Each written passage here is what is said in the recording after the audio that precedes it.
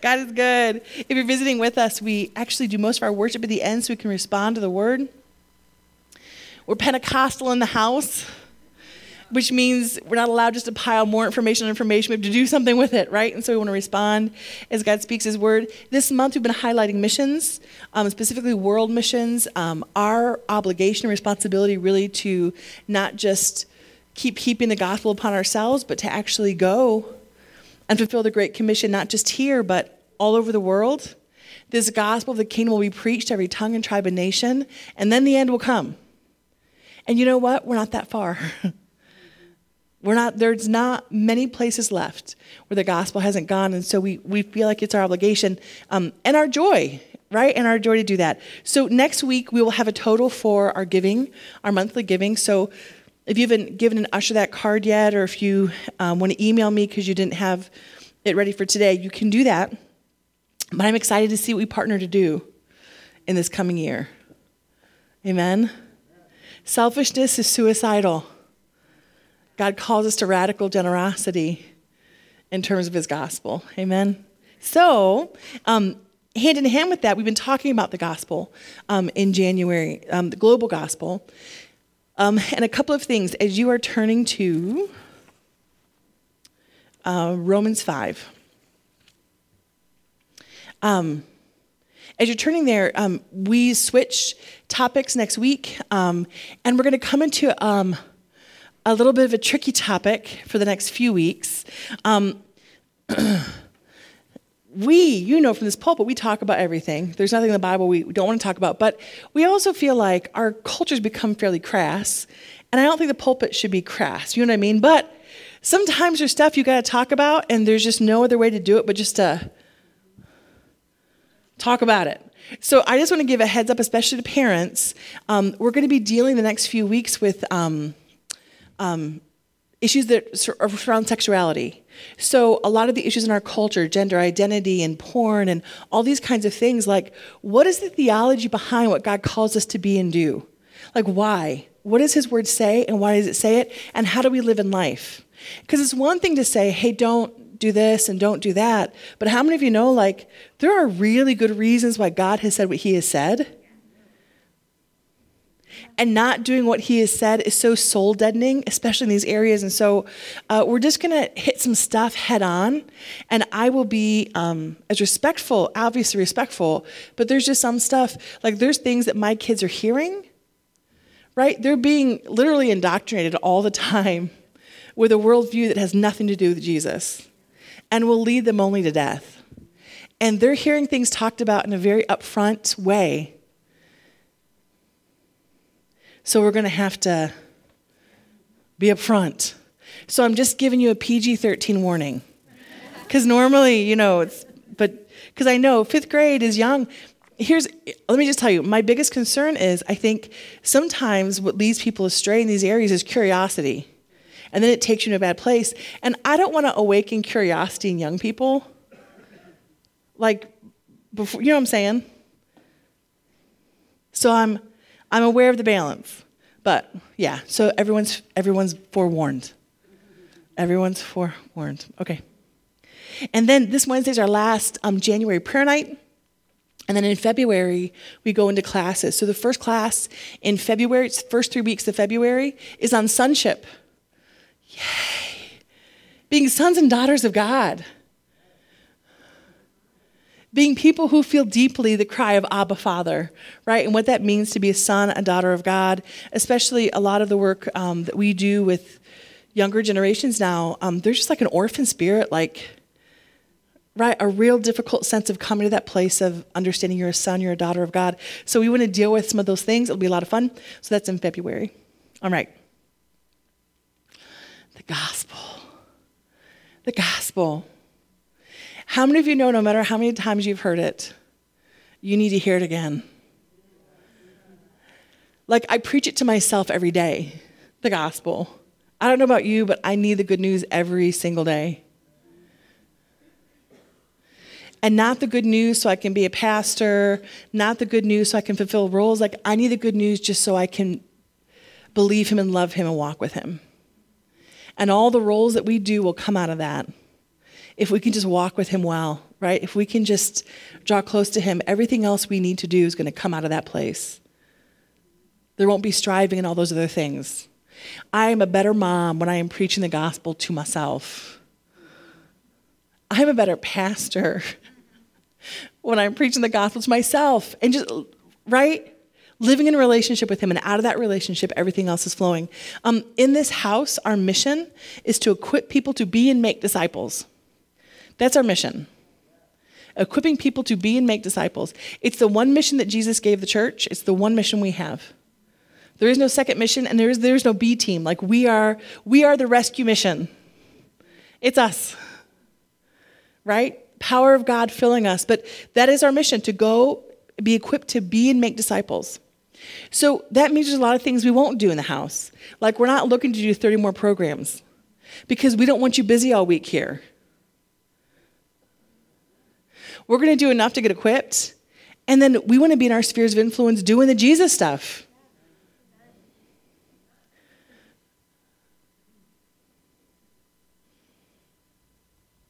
Making disciples is all about understanding the gospel and being able to communicate the gospel. So that's why there's different times we take so much time just sitting in the gospel. Because if you don't have that, how many of you have been in a place where you're like, I believe, but I would not necessarily know how to tell someone what I believe. Like I know I believe it, but I'm not sure exactly how I would say it to someone near me. So 5 of us have been in that position where we're like, I truly believe with all my heart.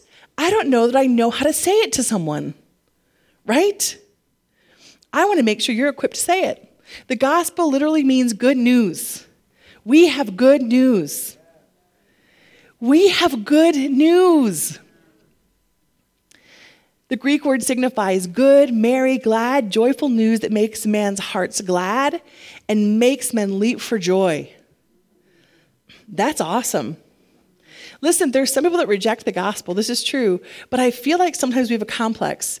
We feel like, man, people will be offended if I share. People will be upset if I share. The only people that I've ever seen offended when you begin to talk about Jesus are disaffected Christians. I have never seen an unbeliever upset when you talk about Jesus for real. He's beautiful. He's beautiful. And people that haven't been able to see him up close, when they see his glory reflected in you, they find him beautiful.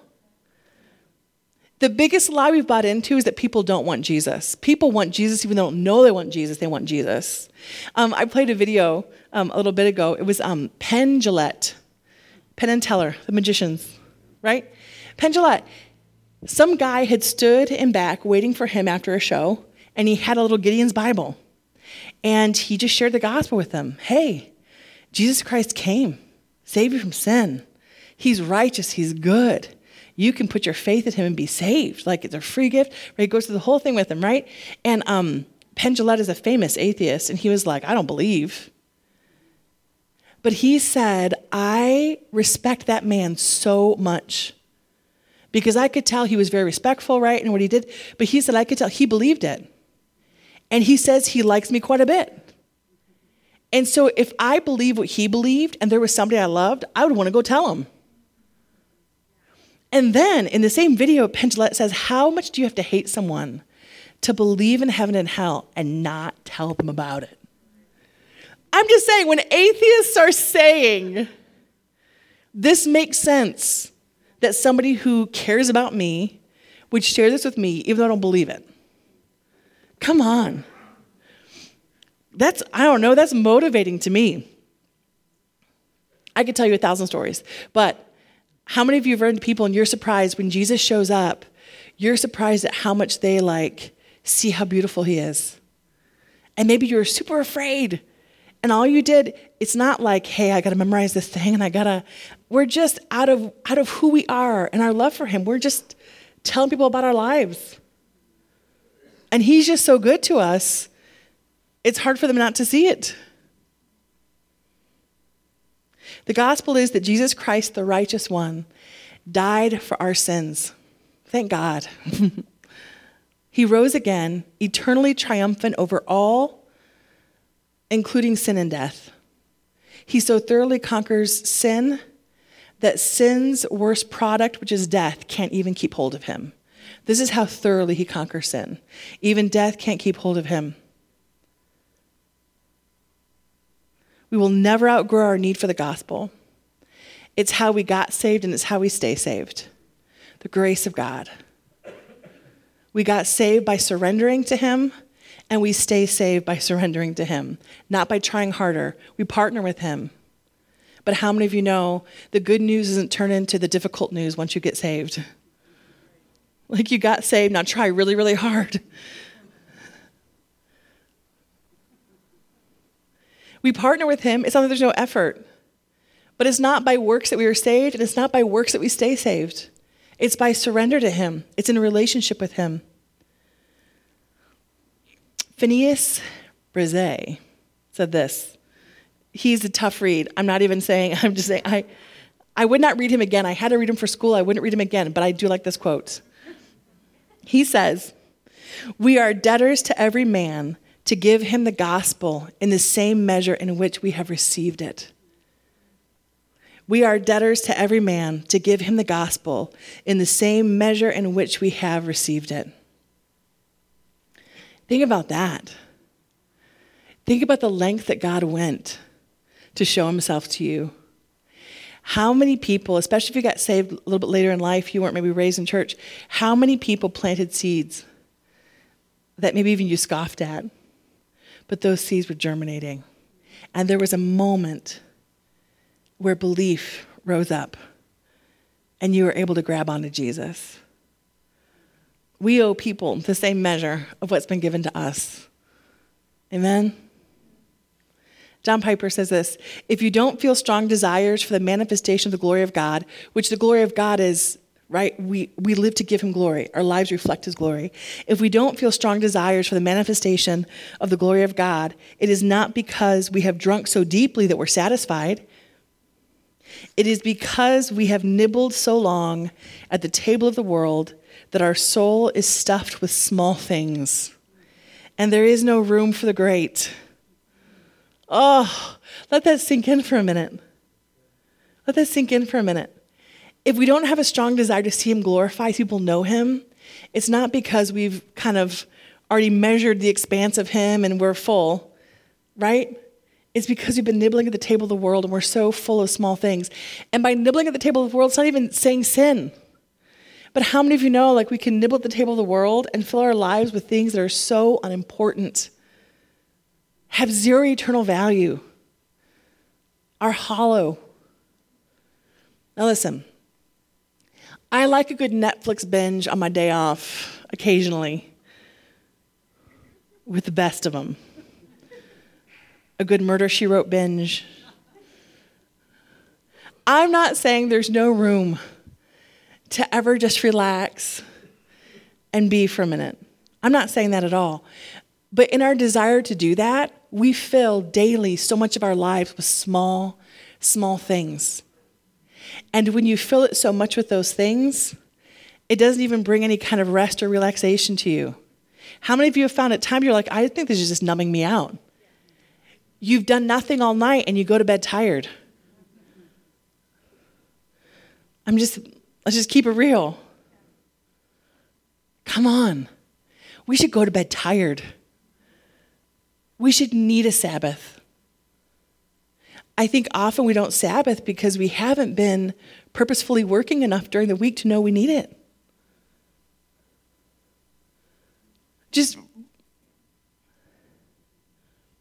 I didn't think it'd get quiet yet because there's more coming. This is still many of you know we just moved. We sold our house. We lived on that lake for ever and ever and ever. And we want to build eventually, so we're renting right now. So we sold our house and we're renting this trailer, which it's nice. It's fine. It's fine for us. But how many of you know, like, trailers are smaller than houses? By like orders of magnitude. Smaller than houses. And we don't even like stuff people. But I mean, we have stuff from every floor of that house that we are now pitching. And honestly, like, because you see me, I wear like the same clothes almost every, like you, right? You've seen my clothes. We don't have a lot of stuff. We're not stuffed people. And I have felt convicted. And I've never thought of myself as a stuffed person, but I'm telling you, like when you start adding up all the garbage bags, how much did we spend on this stuff that in the end we don't even want? We never even used.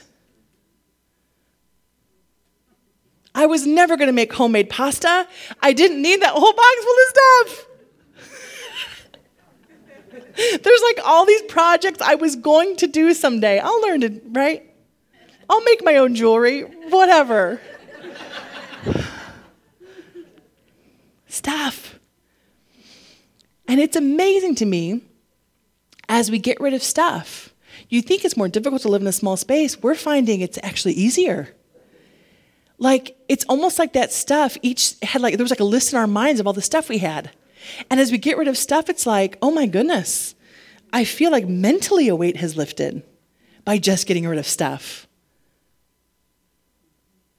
I don't know. I think we should contemplate, what's my life full of?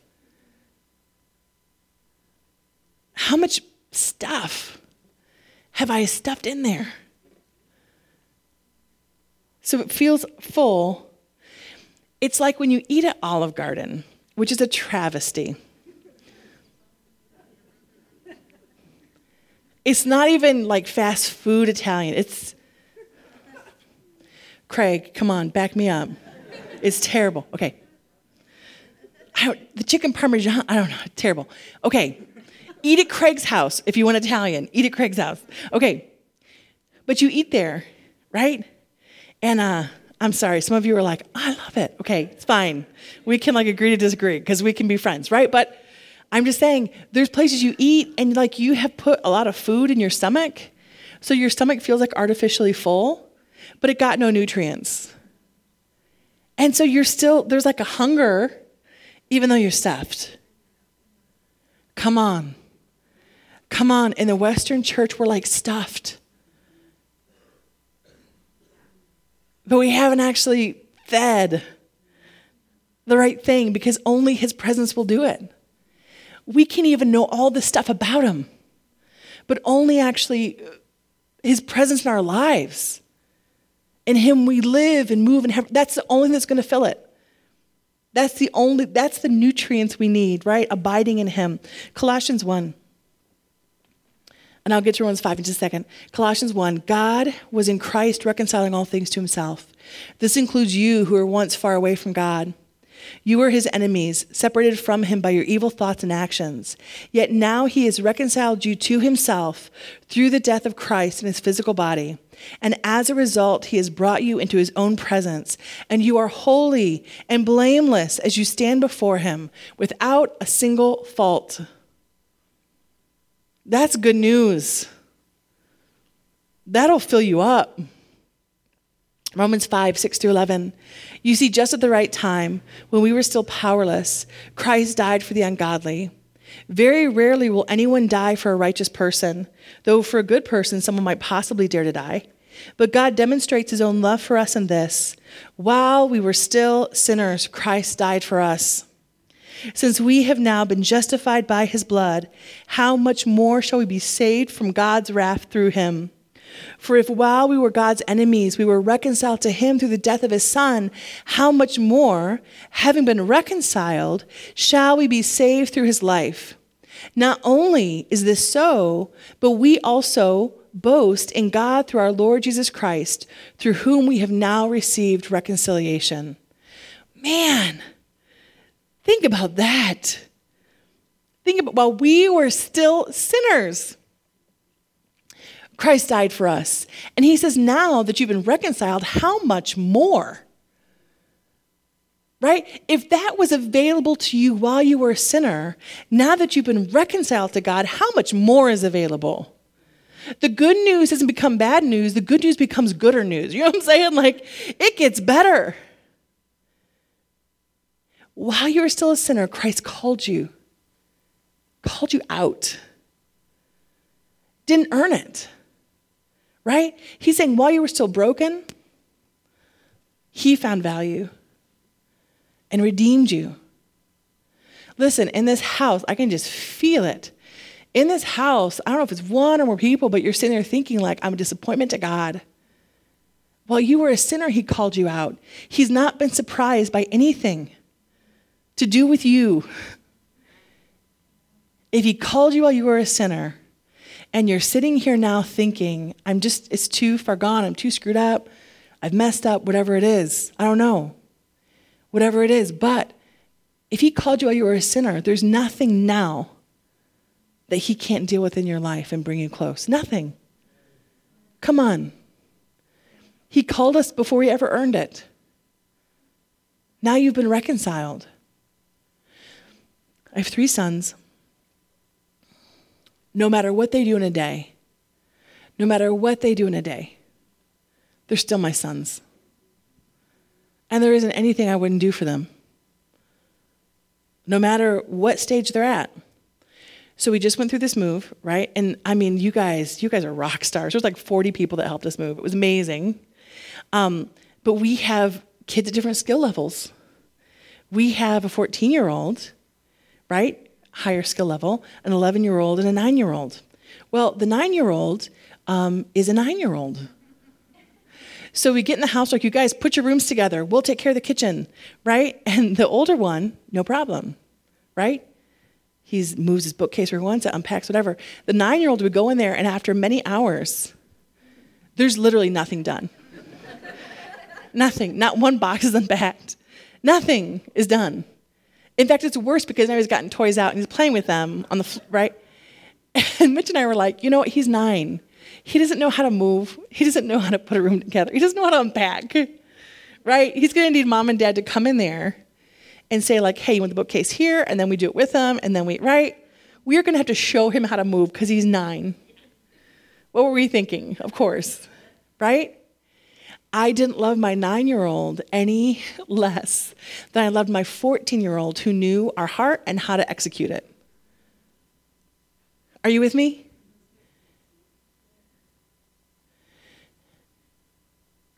Jeff told the story about Titus, right? He went 2 feet, woo-hoo-hoo, right? Because Titus is a little guy. When Titus is 20, we won't be cheering about 2 feet on a bike, right? There will be. And a good father wouldn't, because a good father would say, I want to call something greater out of you than 2 feet on your bike. And listen, here's what happens sometimes. We grow in the Lord, and we hit a place where he's calling us further up and further in. And we thought, man, I was doing so good. Why all of a sudden am I feeling like I'm so far behind? When really, he's just showing us there's further to go. Like there's more he has for us. And we get all discouraged. I thought I was doing great. Listen, he's just a good dad who says, there's more here. There's more I've made you for. I'm not going to let you get stuck down here. But guess what? He doesn't love the 9-year-old who's still learning how to climb up this any less than he loves the 14-year-old who's climbing up this.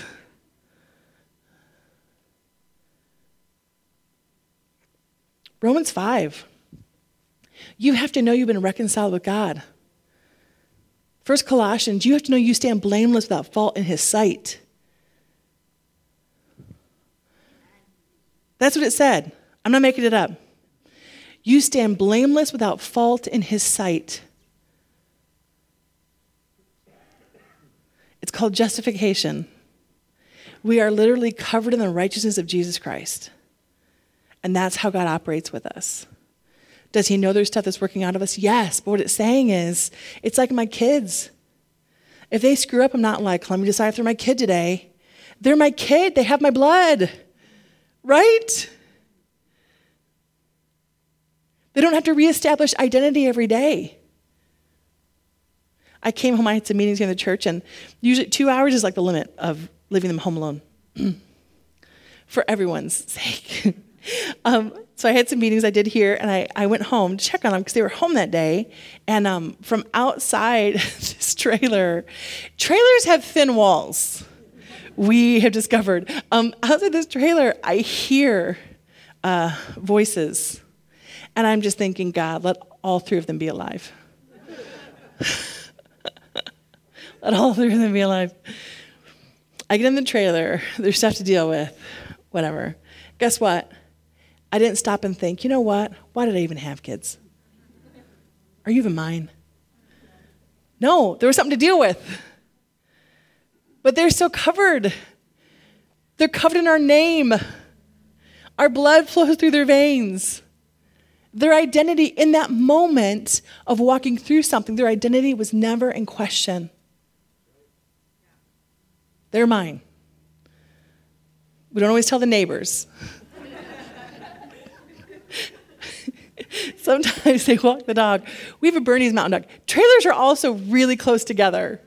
You don't think about these things, right? They're very close. We have a Bernese Mountain Dog. And he weighs 100 pounds, which is more than any of my children. So sometimes the Bernese Mountain Dog gets away and we're not, whose dog is that?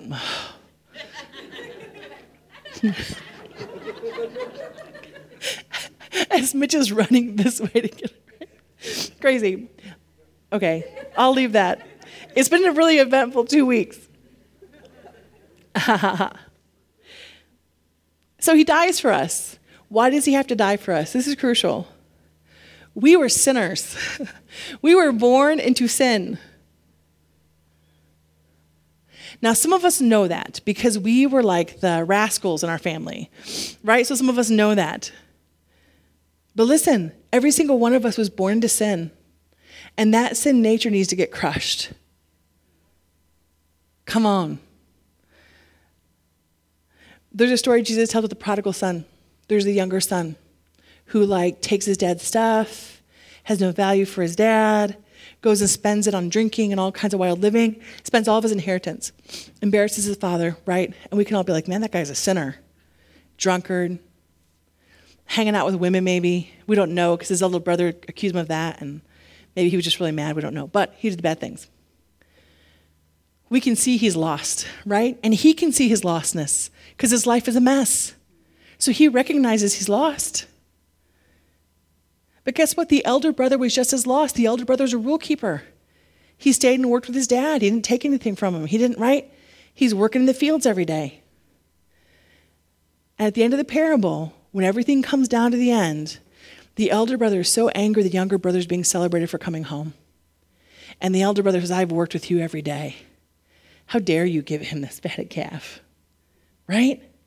And what you see is in some ways the elder brother's more lost than the younger brother because he's been using his righteousness as a leverage against his father.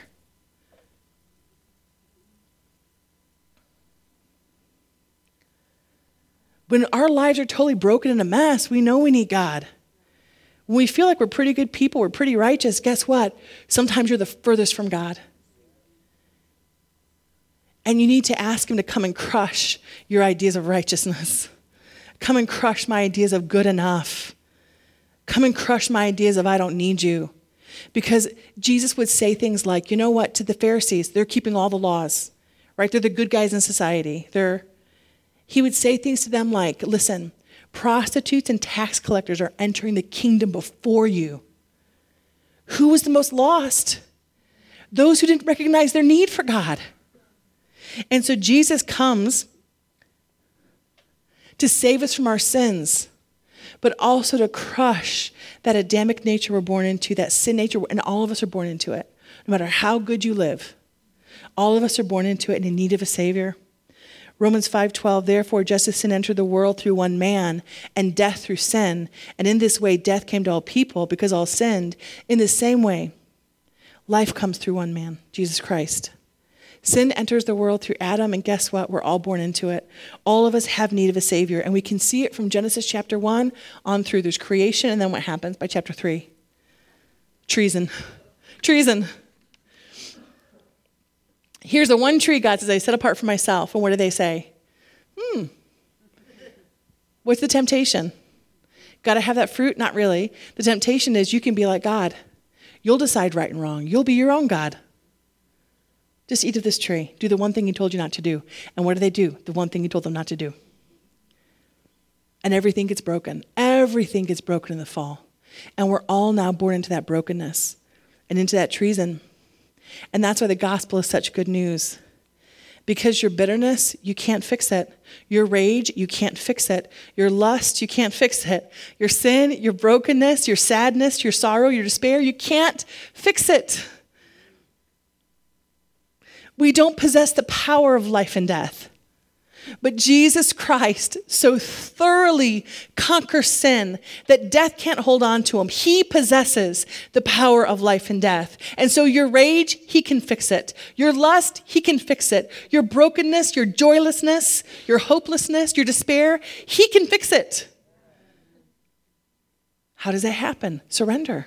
And sometimes when we've been saved for a long time, we need to hear it again, the gospel again, because we think, oh, I've been saved this time. Here's where I'm at. We've forgotten how to just surrender and say, I don't have to make this happen. I don't have to be in control. I can actually trust you that you're good. We surrender again to him, control of our lives. Now there's a power at work in us that isn't our own. It didn't originate with us. Romans 8 says the same power that raised Christ from the dead is now at work in those who believe. So what are you going to control that's going to come out better than trusting the power that God has placed within you that is his Spirit that came because you believed? Galatians 6:14, may I never boast except in the cross of our Lord Jesus Christ, through which the world has been crucified to me and I to the world. Man, when we hit rough spots, you know what you do? You let them crush whatever the world is still sitting there. That's what you do. Amen? How many of you have been there? You hit rough spots and you say, come. My flesh has been crucified. It wants to rise up. I relinquish control to you. I surrender to you. 1 John 1. This is the message that we have heard from Jesus and now declare to you. God is light, and there is no darkness in him at all. So we are lying if we say we have fellowship with God, but go on living in spiritual darkness. We are not practicing the truth. But if we are living in the light, as God is in the light, then we have fellowship with each other. And the blood of Jesus, his son, cleanses us from all sin. So we've been reconciled to God, but guess what? Living in the light also does what? All that fractured relational stuff going on from the fall, guess what happens? As I live in the light, guess what I begin to have? I even get to have fellowship with people. And you were made for people. Even you introverts in the room. You were made for people. Before sin, before the fall of man, what did God recognize? Adam's lonely. He needs somebody. We actually need each other. We actually need each other, and not just as a result of the fall. Before the fall, God recognized it's not good for man to be alone. As we live in the light, we are reconciled to God, but also we have reconciliation with each other, fellowship with each other. Colossians 1:11, we also pray that you'll be strengthened in all his glorious power, so you will have all the endurance and patience you need. May you be filled with joy, always thanking the Father. He has enabled you to share in his inheritance that belongs to his people who live in the light. For he has rescued us from the kingdom of darkness and transferred us into the kingdom of his dear Son, who purchased our freedom and forgave our sins. We're not just getting saved isn't like, oh, this is cool. Jesus will add some depth to my life. You literally aren't in the same kingdom. You were in the kingdom of darkness and says you've been transferred out to the kingdom of light. It changes everything. It changes everything. The old has passed. The new has come. And we don't have to work to be new creations in Christ. We are new creations in Christ. We have a hard time getting into agreement with it, but that's who we are in him. We are in the light. So what if I feel like I'm not in the light? Well, guess what? I surrender. I surrender. There's so much human wisdom that tells us how to live joyful lives, how to live fulfilled lives, how to live in the light, basically. Adages like time heals all wounds. Right? Just give it time. Just give it time. If time heals all wounds, then elderly people should be the most healed, happy, and freed people on the planet. We might actually have to pursue his presence. We might actually have to pursue his presence.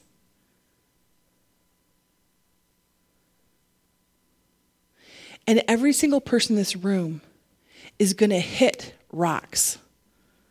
Every single person. And that could be a lot of different things, but a lot of times it's time to go further up. And we hit it and we get discouraged and we shrink back. When we hit that rock, we should say, God, if there's a challenge, man, you are showing me I am ready to see your presence manifest in a greater way, because it's going to take that to get past this challenge. Yeah?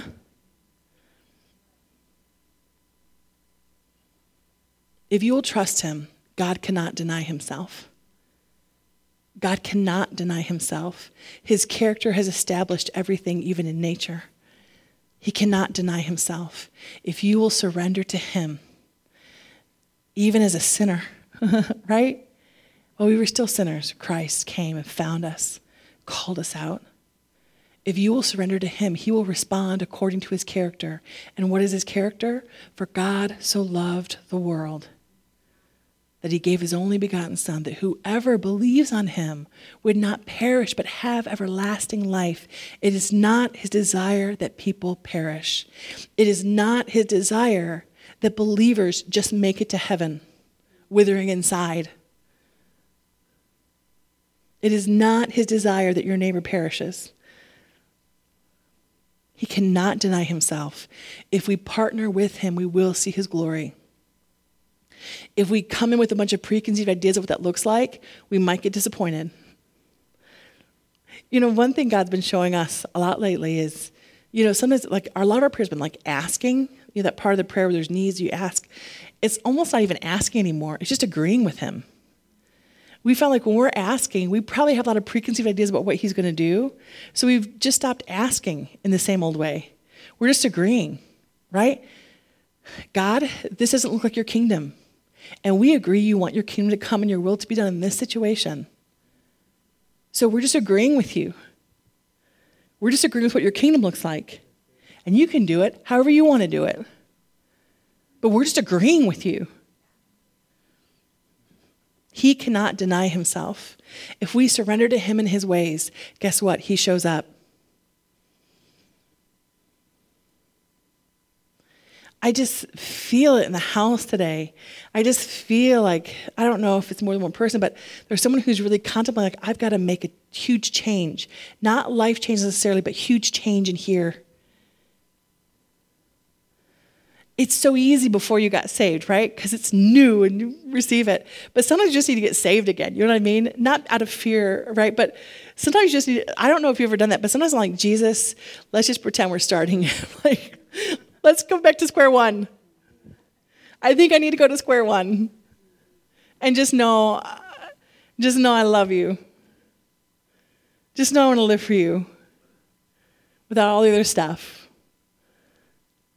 I just feel like there's just a sense in this room of, man, if the thoughts you have haven't taken you where Jesus said you were going, then change your thought. And that looks like, Jesus, I'm just going to surrender right now. We might need a blank slate, some stuff. And we just start again fresh. Yeah? But he's good. He's good. He will not leave you alone. He will not deny himself. He says, listen, if you seek me, you will find me. He will not deny himself. If you would stand, worship team, would you come?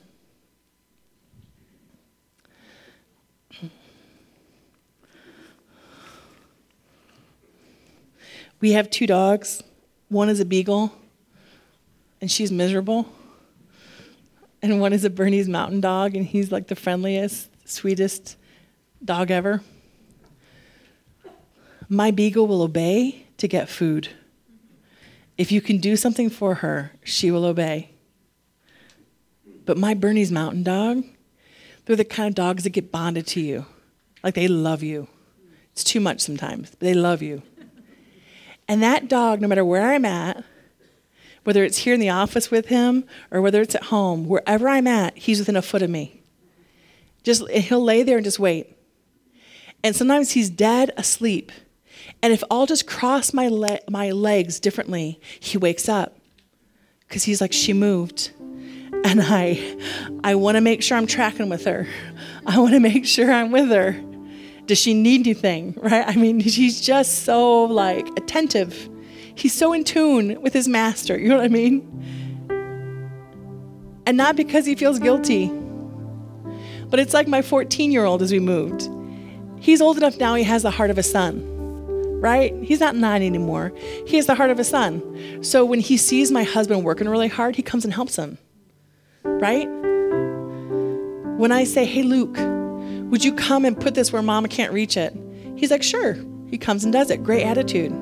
Because he's old enough now that he has the heart of a son, right? And so he just wants to do what we're doing. He has our heart he wants to see it accomplished. He's not having to be like, fine, I'll obey you. It's his heart too. When you let yourself get there with God, you let him crush everything else, right? That stands in your way. And you get there where you're like, God, I just want to do what you're doing. I just want to live surrendered to you. I want your gospel, which is that you're good and you have rescued me from the kingdom of darkness and placed me in the kingdom of light. I want that to permeate every part of my heart and my mind. I want to live to give you glory. I want to live in your joy. When you let God do that for your heart, when you'll give him all of your heart, that's the difference between servant and son. When you do that, the yoke is easy and the burden's light. Just doing what you're doing, Father. Just doing what you're doing. Let's take some time to worship. Prayer team, come on up. I don't know what all the needs are in this house, but I know for some of you, God's been stirring up stuff. Things are stirring for you. Respond to him. Here's ways you can respond. You can respond in worship. There's folks to pray with you too. There's folks that on each side to pray with you. There's folks in back on each side that can pray with you. Any believer near you can pray with you because every believer in this house has the kingdom without measure. If you want to come and kneel and pray, but let's respond to him. Let's not just leave it in our brains. Let's let it seep down into our heart, deep into our spirit. Amen. Let's take some time. Let's respond to God.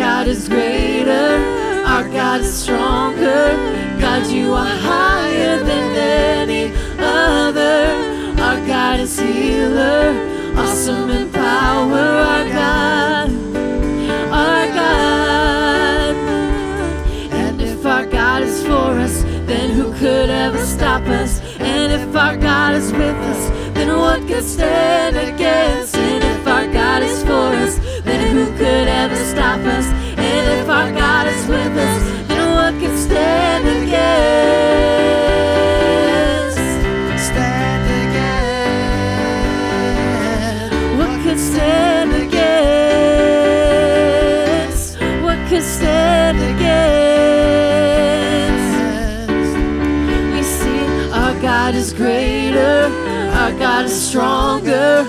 God, you are higher than any other. Our God is healer, awesome in power, our God. Oh, our God is greater, our God is stronger. God, you are higher than any other. Our God is healer, awesome in power, our God. Our God, and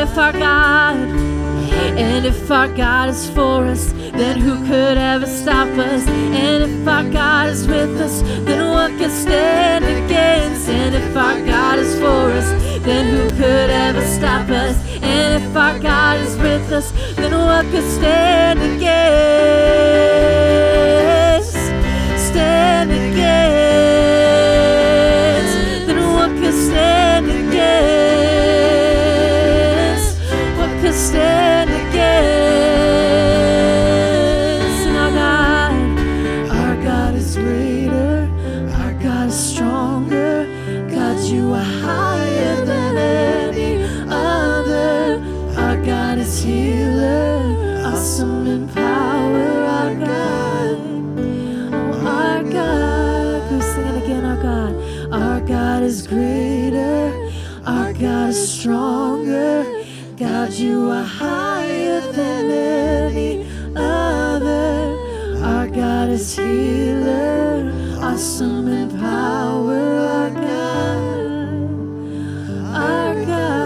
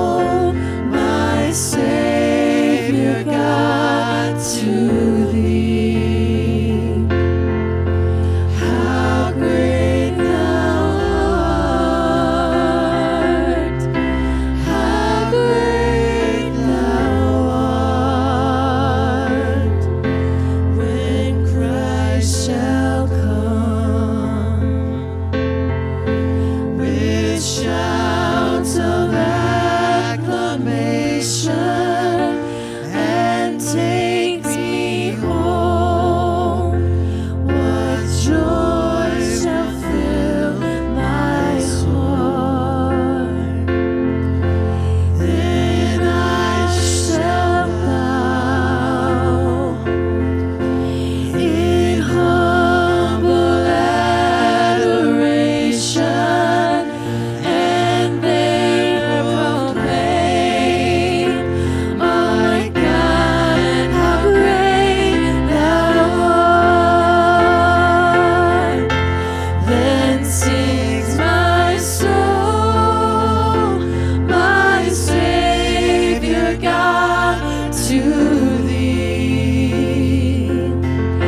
How great thou art, how great thou art.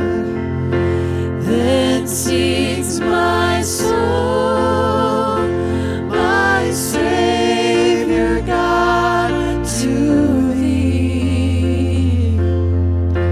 How great thou art, how great thou art, how great thou art, how great thou art.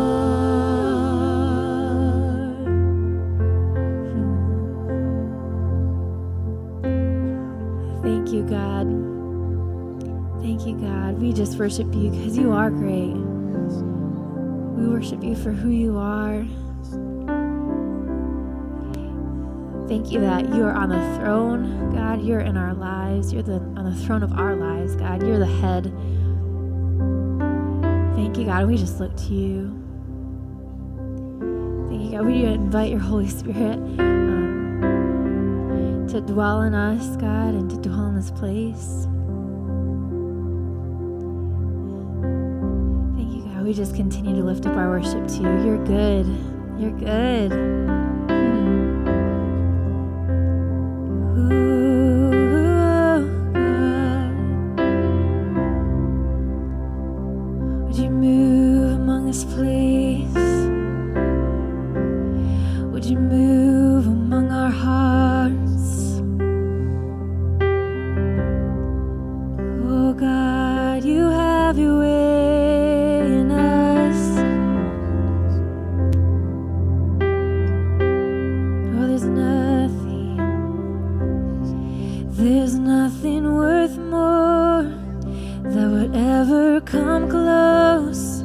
Nothing can compare. You're our living hope.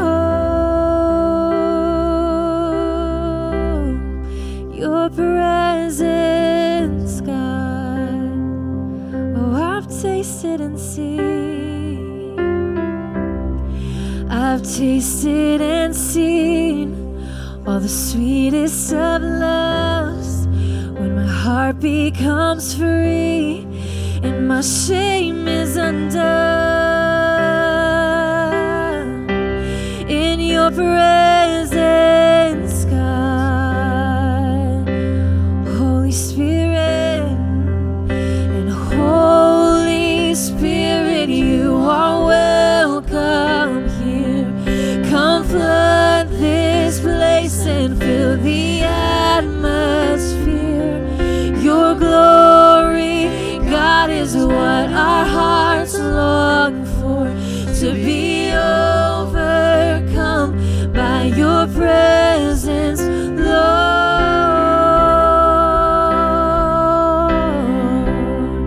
Your presence, Lord.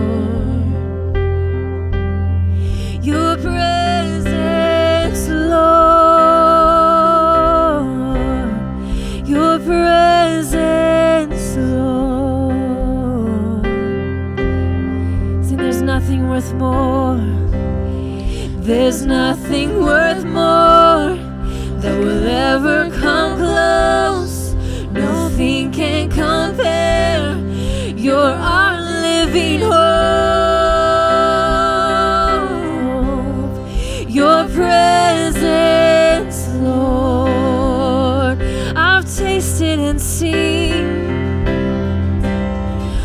tasted and seen all the sweetest of loves, when my heart becomes free and my shame is undone. In your presence, God, oh holy, holy, oh Holy Spirit, you are welcome here. Come flood this place and fill the atmosphere. Your glory, God, is what our hearts long for, to be overcome by your presence, Lord. Oh, Holy Spirit, you are welcome here. Come flood this place and fill the atmosphere. Your glory, God, is what our hearts long for, to be overcome by your presence, Lord.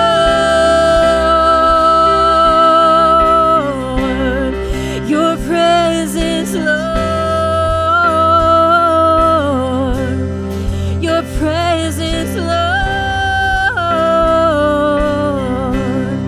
Your presence, Lord. Let us become more aware of your presence. Let us experience the glory of your goodness. Let us become more aware of your presence. Let us experience the glory of your goodness. Let us become more aware of your presence. Let us experience the glory of your goodness. Let us become more aware of your presence. Let us experience the glory of your good. Oh, let us become more aware of your presence. Let us experience the glory of your goodness. Let us become more aware of your presence. Let us experience the glory of your goodness, Lord.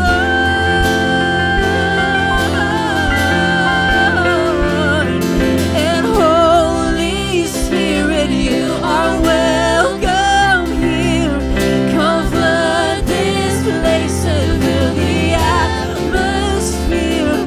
Your glory, God, is what our hearts long for, to be overcome by your presence, oh Lord.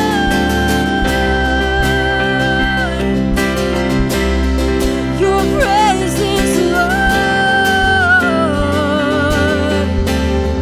Holy Spirit, you are welcome. Come flood this place and fill the atmosphere. Oh, your glory, God, is what our hearts long for, to be overcome by your presence, Lord.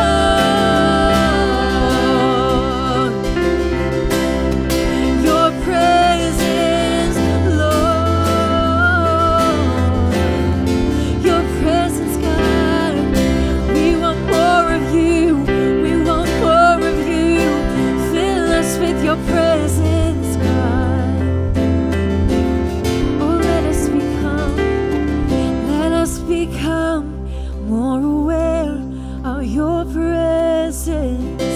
Let us experience the glory of your goodness. Let us become more aware of your presence. Let us experience the glory of your goodness. Let us become more aware of your presence, God.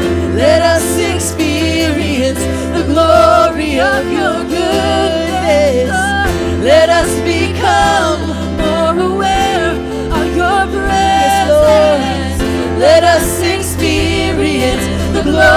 of your goodness. Let us become more aware of your presence. Let us experience the glory of your goodness. Let us become more aware of your presence. Let us experience the glory of your goodness.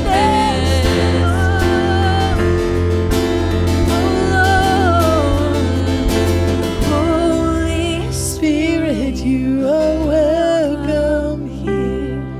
Come flood this place and fill the atmosphere. Your glory, God, is what our hearts long for.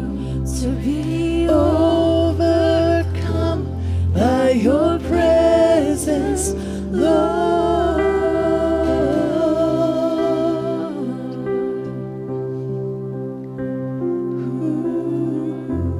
Ushers, would you come on up?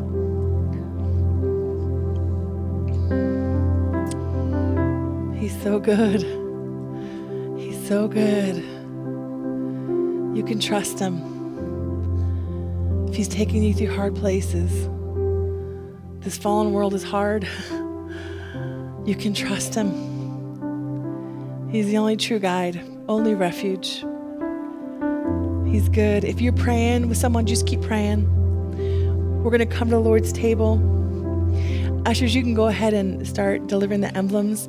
You're welcome to receive communion here, whether you're a member of the church or not. We just ask that you're a believer, you put your faith in Christ. You're welcome to partake. You don't have to partake, but you're welcome to. Jesus invites us to this table of communion. When he knew he was going to die, it was his time to die for us. He brought his disciples near, and he said, "This is my body broken for you."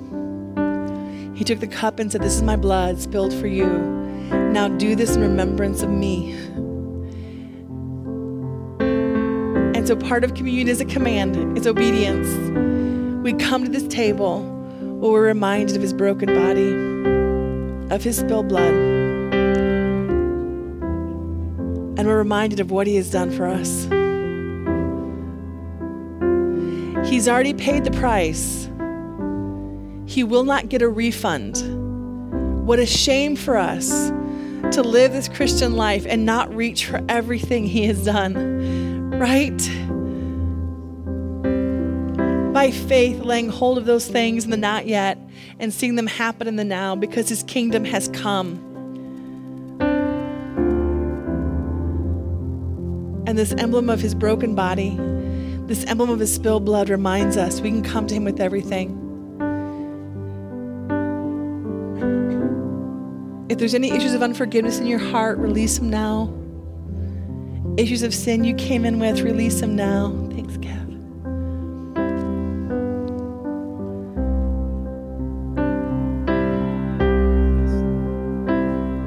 He's good. He's good. This week I was reading Peter Kreeft. He's a Catholic theologian. He's talking about the Eucharist, which, right, our communion is their Eucharist. And he was talking about the abortion bill that passed in New York that allows babies to be killed right up until delivery. And he was talking about how the spirit of Antichrist is so attached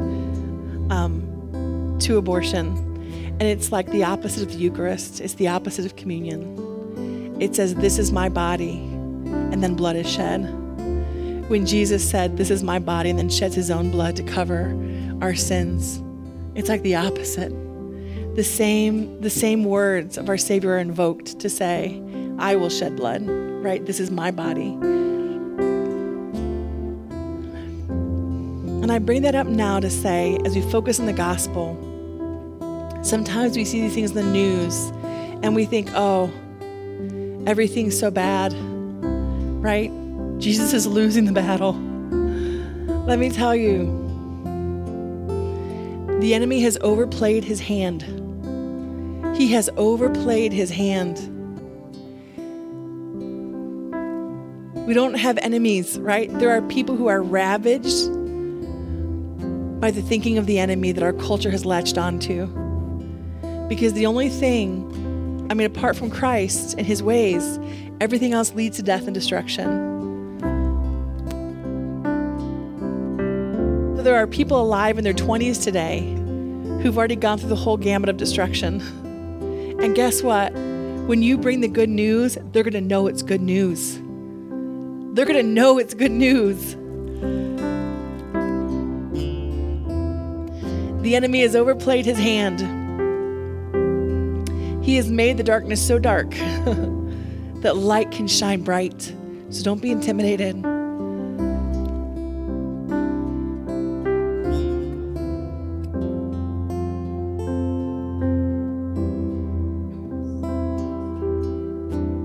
Light has come into the world, and the darkness has not overcome it. And we've been translated, if you're a believer, we've been translated into this kingdom of light.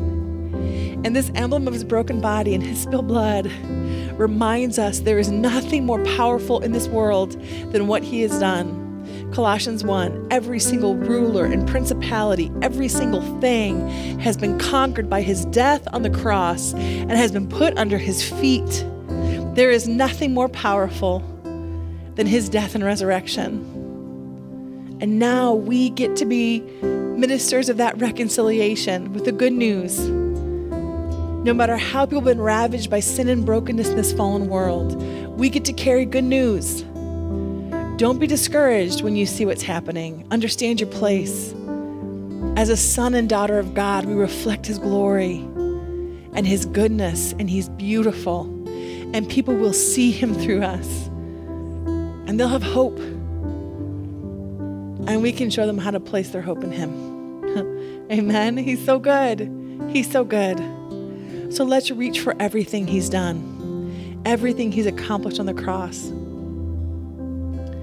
Healing of our souls, spirit, mind, body. He's good.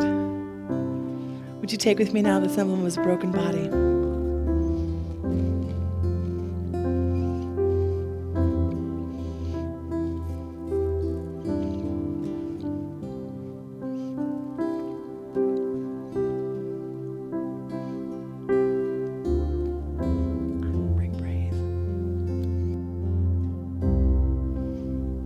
The symbol of his blood that was spilled for us.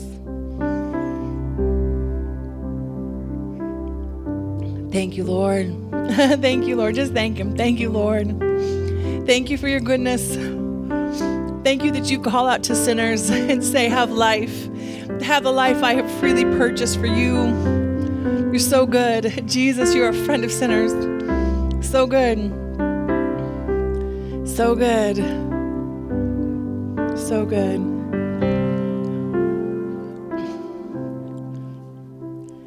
Jesus, what a friend for sinners. Jesus, lover of my soul. Friends may fail me, foes assail me. He, my Savior, makes me whole. Hallelujah, what a Savior. Hallelujah, what a friend. Saving, helping, keeping, loving. He's with me to the end. Aren't you glad he's a friend of sinners? He's so good. He's so good. And now we get to carry this good news. It's not a burden. It's light. It's light. Amen. He's good. If you need prayer, there's still time to get prayer. Any believer in the room can pray with you. But if you've got to go, before you go, would you encourage somebody? We can't encourage each other enough. It's not possible. It's not possible. Would you encourage someone before you go and pray with me? Our Father, who art in heaven, hallowed be thy name. Thy kingdom come, thy will be done, on earth as it is in heaven. Give us this day our daily bread, and forgive us our debts as we forgive our debtors. Lead us not into temptation, but deliver us from the evil one. For thine is the kingdom and the power and the glory forever. Amen. Amen. I love you. Encourage somebody. If you're new, I'll be in back by the coffee.